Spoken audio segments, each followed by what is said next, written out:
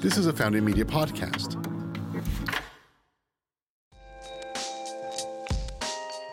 This podcast episode is brought to you by our friends Traverse Legal. They were super helpful as we started Founding Media and the podcast network. Traverse Legal has been changing the way law is practiced since its own founding in 2004, with a focus on utilizing technology to better deliver IP and business law services to founders, startups, and emerging growth companies. Traverse Legal's latest offering, Traverse GC, provides a monthly fixed fee, fractional general counsel offering to companies. Learn more by visiting traverselegal.com.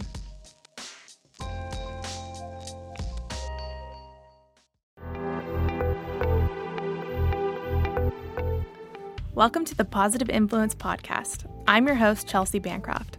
On this podcast, we talk about how influencers got to where they are today and have them share helpful tips and stories in a positive way. This week, we're chatting with Katey Yurko. Katey's a wellness and lifestyle blogger at The Violet Fog. She talks a lot about love, skincare, and living a healthier lifestyle. Let's jump in and hear more about how Katey got her start. Katey and I got connected on Instagram through her boyfriend, actually. He was like, hey, I know this super cool girl in San Francisco that's on Instagram. You should follow her. And she has now moved here. So thank you so much for being on the show today. Thank you so much for having me. Yeah. So I'm really curious is how did you get the name Violet Fog? But B, how did you kind of start your blog, Instagram, all of that? Yeah. So the name, to be honest, doesn't really mean much of anything. It's kind of mythical in a way. The Violet Fog, it started in San Francisco. So it was kind of an ode to the Bay Area, very foggy. So, and violet just sounded very feminine. Also, to get nerdy, there's over 400 different species of violets, which is a flower. So I'm like, there's all different types of women. So yeah, it doesn't mean that much, but if you really want to get into it, that's what the Violet Fog is. Very cool. So how did you, get started with the blog? Like what made you say, I'm going to start a blog? So I've always been a writer since I was a little kid, I've been writing, and that's always my way of expressing myself. And I wanted to have my own kind of channel on the internet. I always wanted to work for a magazine, but a lot of the stuff that they were writing wasn't exactly what I wanted to write. I knew that I could find something that I could do that just meant something for me and would mean something for the other girls too to read it. It's a little bit different if you read Violet Fog. Yeah. It's very streams of consciousness and just thought processes that I go through. And so I just said I was going to launch it. And I had a fashion blog before that, and I would talk about thrifting, and clothes got boring to me. My passion for writing was always there. So I one day just launched it. And it was really as simple as that. I created a WordPress site, and I knew that I wanted to cover city life in San Francisco. So I did just that. Nice. Yeah. So how did you know, you said you had a fashion blog first. So yeah. Even with that one, how did you know how to get started? Like with a WordPress, creating that, basically kind of what did you do to learn how to be a blogger? Yeah. So with the fashion blog, I would research all the time how to grow that. And I first learned a lot in the fashion space, and I realized that, to be completely honest, I realized I wasn't going to make much money talking about thrifting because fashion bloggers were doing this high editorial stuff. They were making their money off of new clothes that they were selling, and that just wasn't my style or my kind of thing. And I just also wanted to do more than just fashion, and it wasn't fulfilling me. And I always wanted to do something like write a book, but I'm in the camp where I like instant gratification. So I couldn't sit down for that long and write an entire book. I would try and fail. And so I realized that articles would be more my kind of thing. So I had taken what I had learned from my website, the fashion blog that I had, and just applied it to something entirely new. And I brainstormed it. I worked on it for 6 months. I came up with 30 articles. And it spanned from research pieces to my deep think pieces. And it was so scary, but I just knew I just had to launch, and I was just kind of going to learn from there. And talking to a lot of other women too in the space, I'm always asking questions, even to this day, even with the success I've seen with Violet Fog. I think it's just a space where you have to keep on asking, seeing what other people are doing. So it's a process. That's awesome. So you said success. What was kind of the first time you were like, oh, okay, I'm doing this? Like your first success?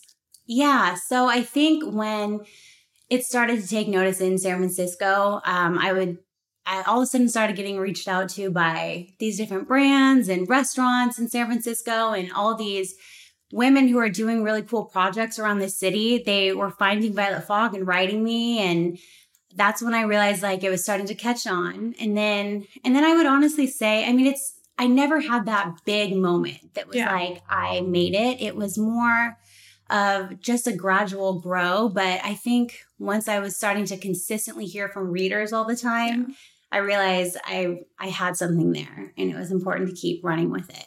That's awesome. So you just moved from San Francisco. Yeah. How has that been with your blog? Has it been challenging? Has it been, easier to kind of connect? What's your experience been with that?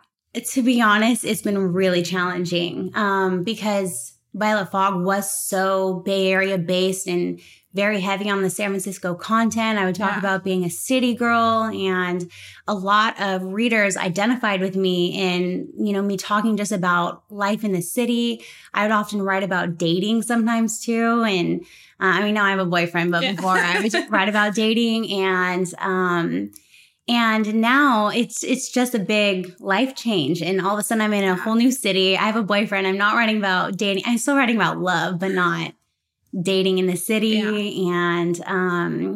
And it really has been hard. I hear from a lot of readers telling me that they miss me being in San Francisco. And I'm kind of at one of those places where I have to, in a way, start from the ground up in a new city. I really hope to connect with Austin women here and build my readership in Austin. But I think any blogger that is moving to a brand new city once they've already built a readership in another city, it's going to be tough. It's going to be tough. Yeah. Yeah. So you moved here for Dan, the boyfriend. Yeah. And I loved your post about, moving for love and all of that. And you do write like a lot of like very vulnerable pieces. How do you feel comfortable putting your, like, I try and do that and I'm like, oh no, I can't put myself out there like that. Do you ever have like negative feedback? Like, how do you deal with that? I don't have negative feedback. Sometimes my mom cringes a little bit on like some of the things that I write, but for the most part, I just always knew that writing was my gift, and it's the one thing that I've been consistently good at in life. So I have to make it work. Yeah. And I just know that if I go in just kind of lukewarm, I'm not going to get, this kind of success that I'm hoping, or I'm not going to get the kind of reach that I'm hoping for. So I just tell myself to be brave, but I definitely have anxiety every time before I hit publish because I put so much out there. But as time has gone on, it gets a little bit easier. Yeah, you kind of grow some skin. Yeah, exactly. That's awesome. So you do, you write on so many different things. I'm getting all my new skincare tips from her. Yeah. So how do you keep coming up with content? Like, how do you keep things fresh and, not get into a rut, that kind of thing?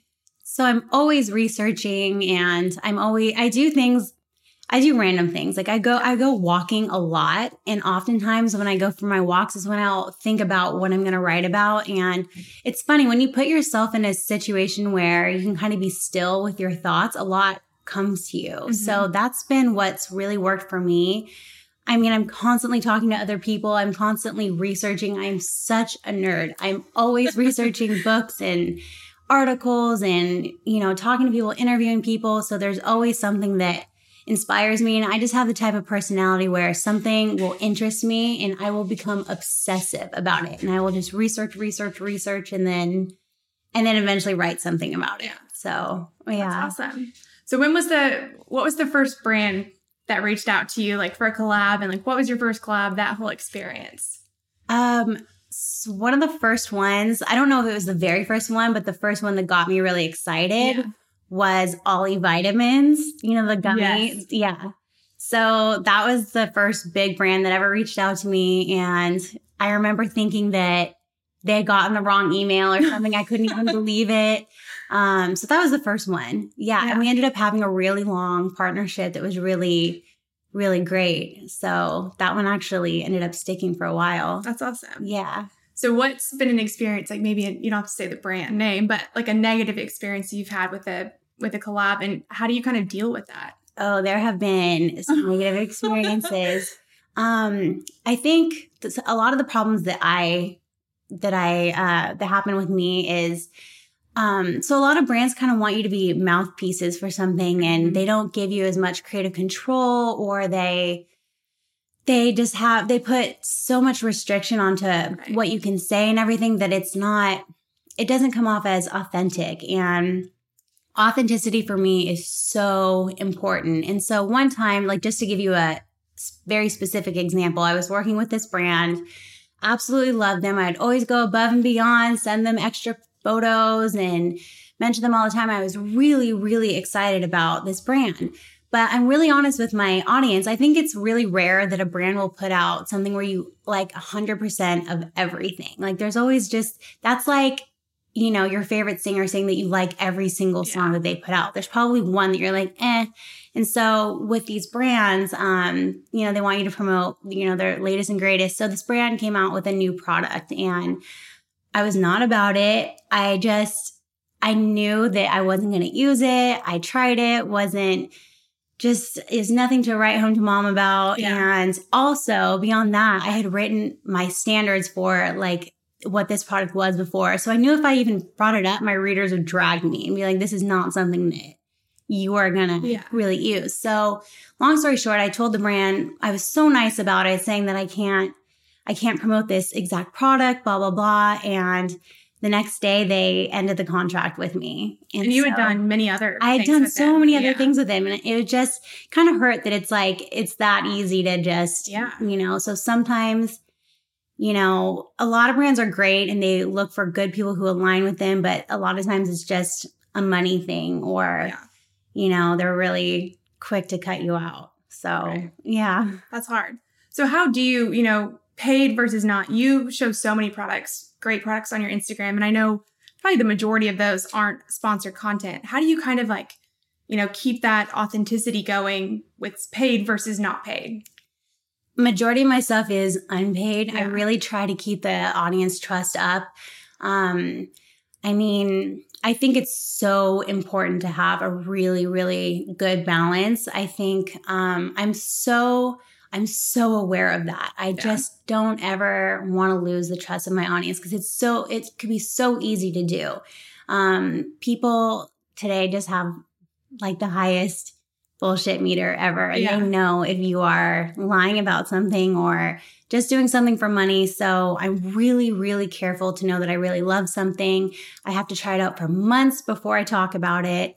And I would say that I really try to keep it under 10% of my content is sponsored, which is pretty great. Like I'm really proud of that. And thankfully I don't really have a shortage of things I want to talk about and write about. So so it's actually been fairly easy for me to keep that balance. That's good. Yeah. And so you don't do any affiliates. And for those who don't know, affiliates is kind of like, if you click through someone's link, you get a kind of percentage of, whatever they buy, which is great. I use it for Amazon because I'm obsessed with Amazon. But for someone who doesn't use that, and I totally understand the authenticity part, for someone who is new to blogging, like where can they make money to support their blog elsewhere from affiliates? I think affiliates are a really great way to show support for other bloggers. I click on affiliate links all the time.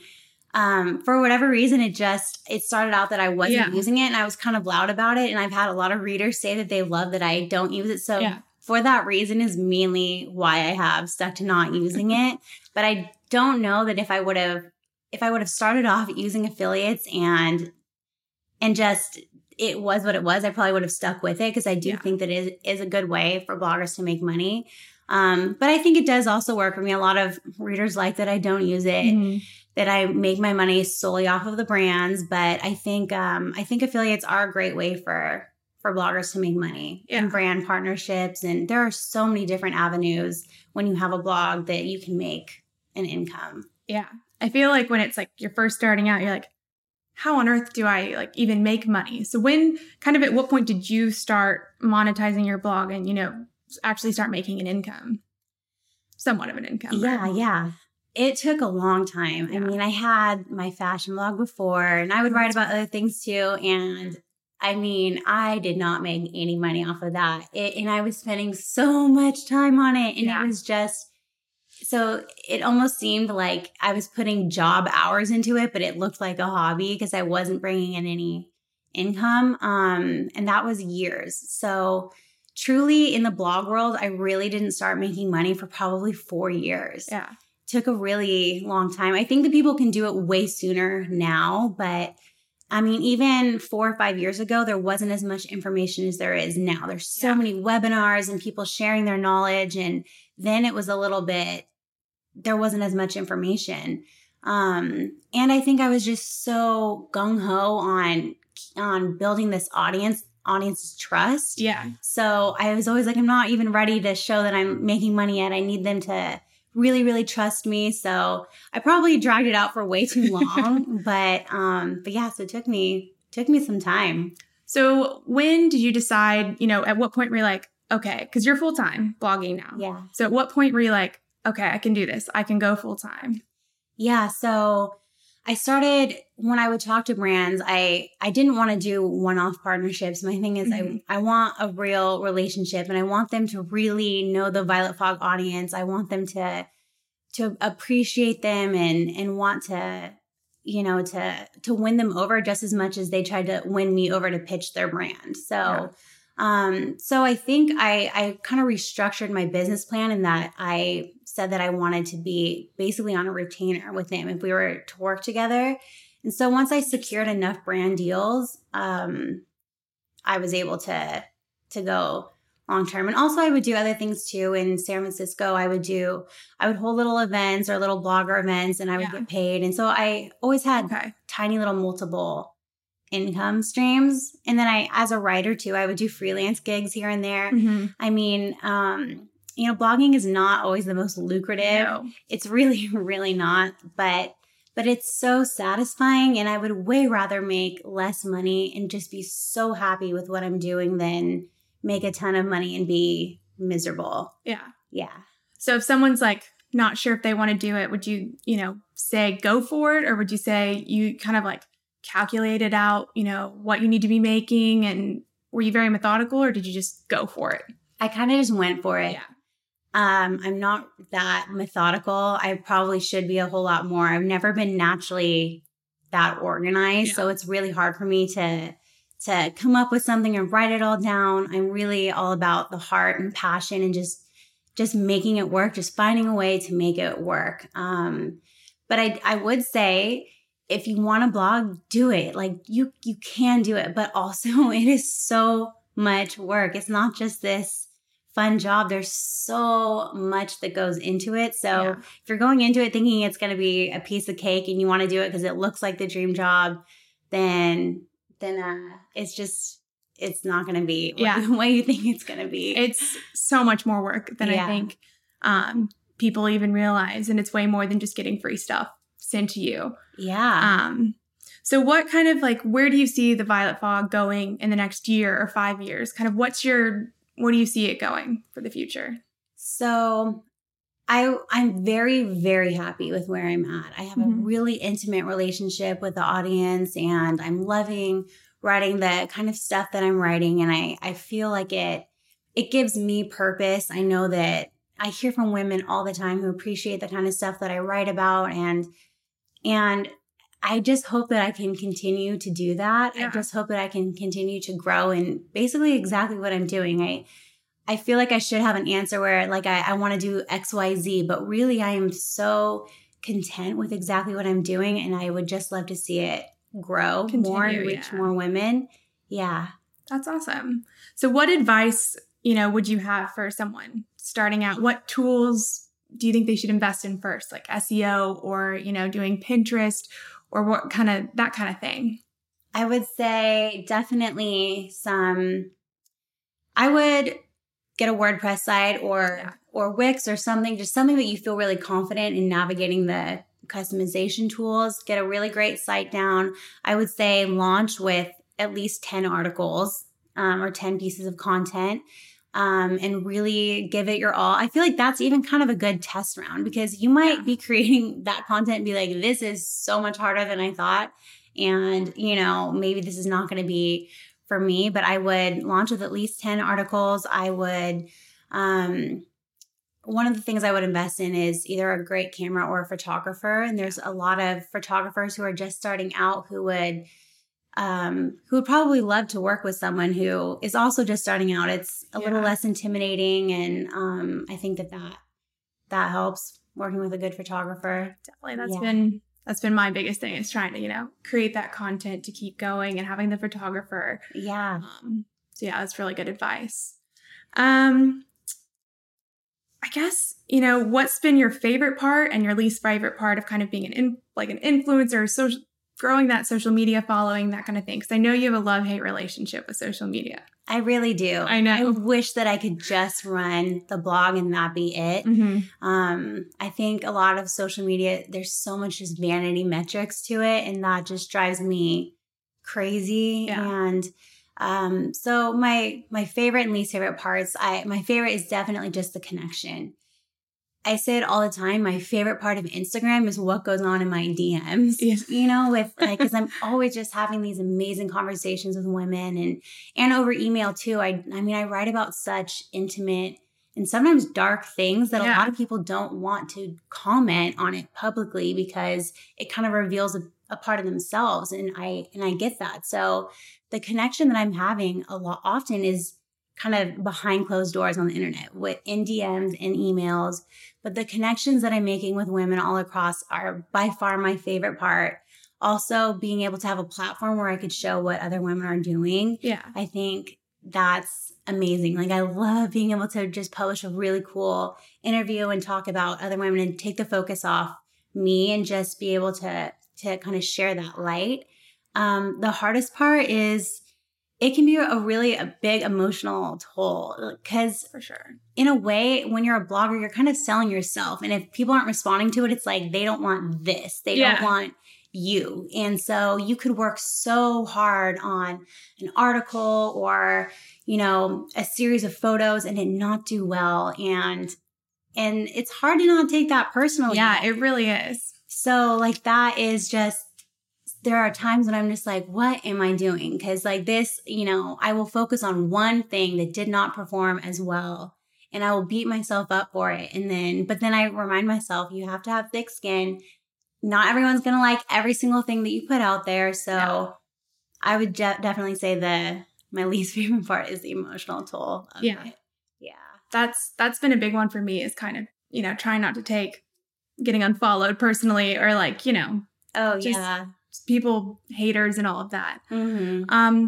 So I guess to kind of wrap this up, you know, what would be your dream collaboration with a brand? Like what brand or just kind of in general?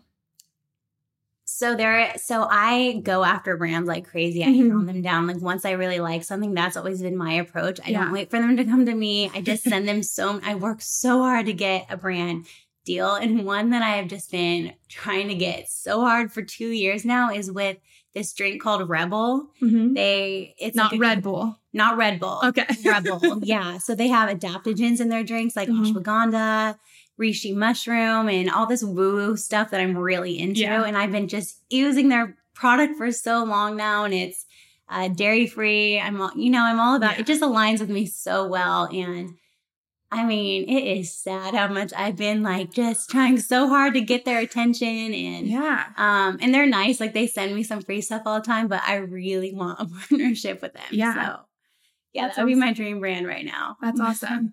That's awesome that you go after brands like that. You know, I've tried a couple times, but if I don't hear back, I'm like, oh, okay, never mind. They don't want me.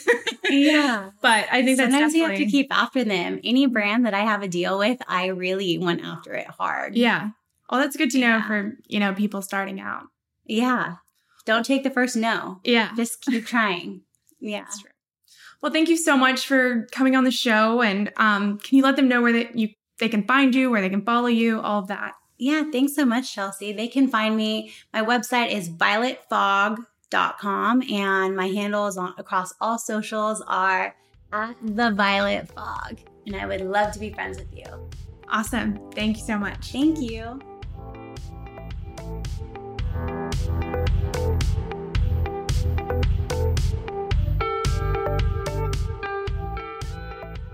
Thank you again, Katey. I appreciate you sharing your story and always being real. We will put a link in the show notes to Katey's social accounts so you can see what she's up to now. The Positive Influence podcast team includes me, Chelsea Bancroft, producer Mariah Gossett, and audio engineer Jake Wallace. Thank you everyone at Founding Media for your support. Don't forget to hit that subscribe button so you never miss an episode, and maybe leave us a review on iTunes to help other folks find the show. Thanks for listening.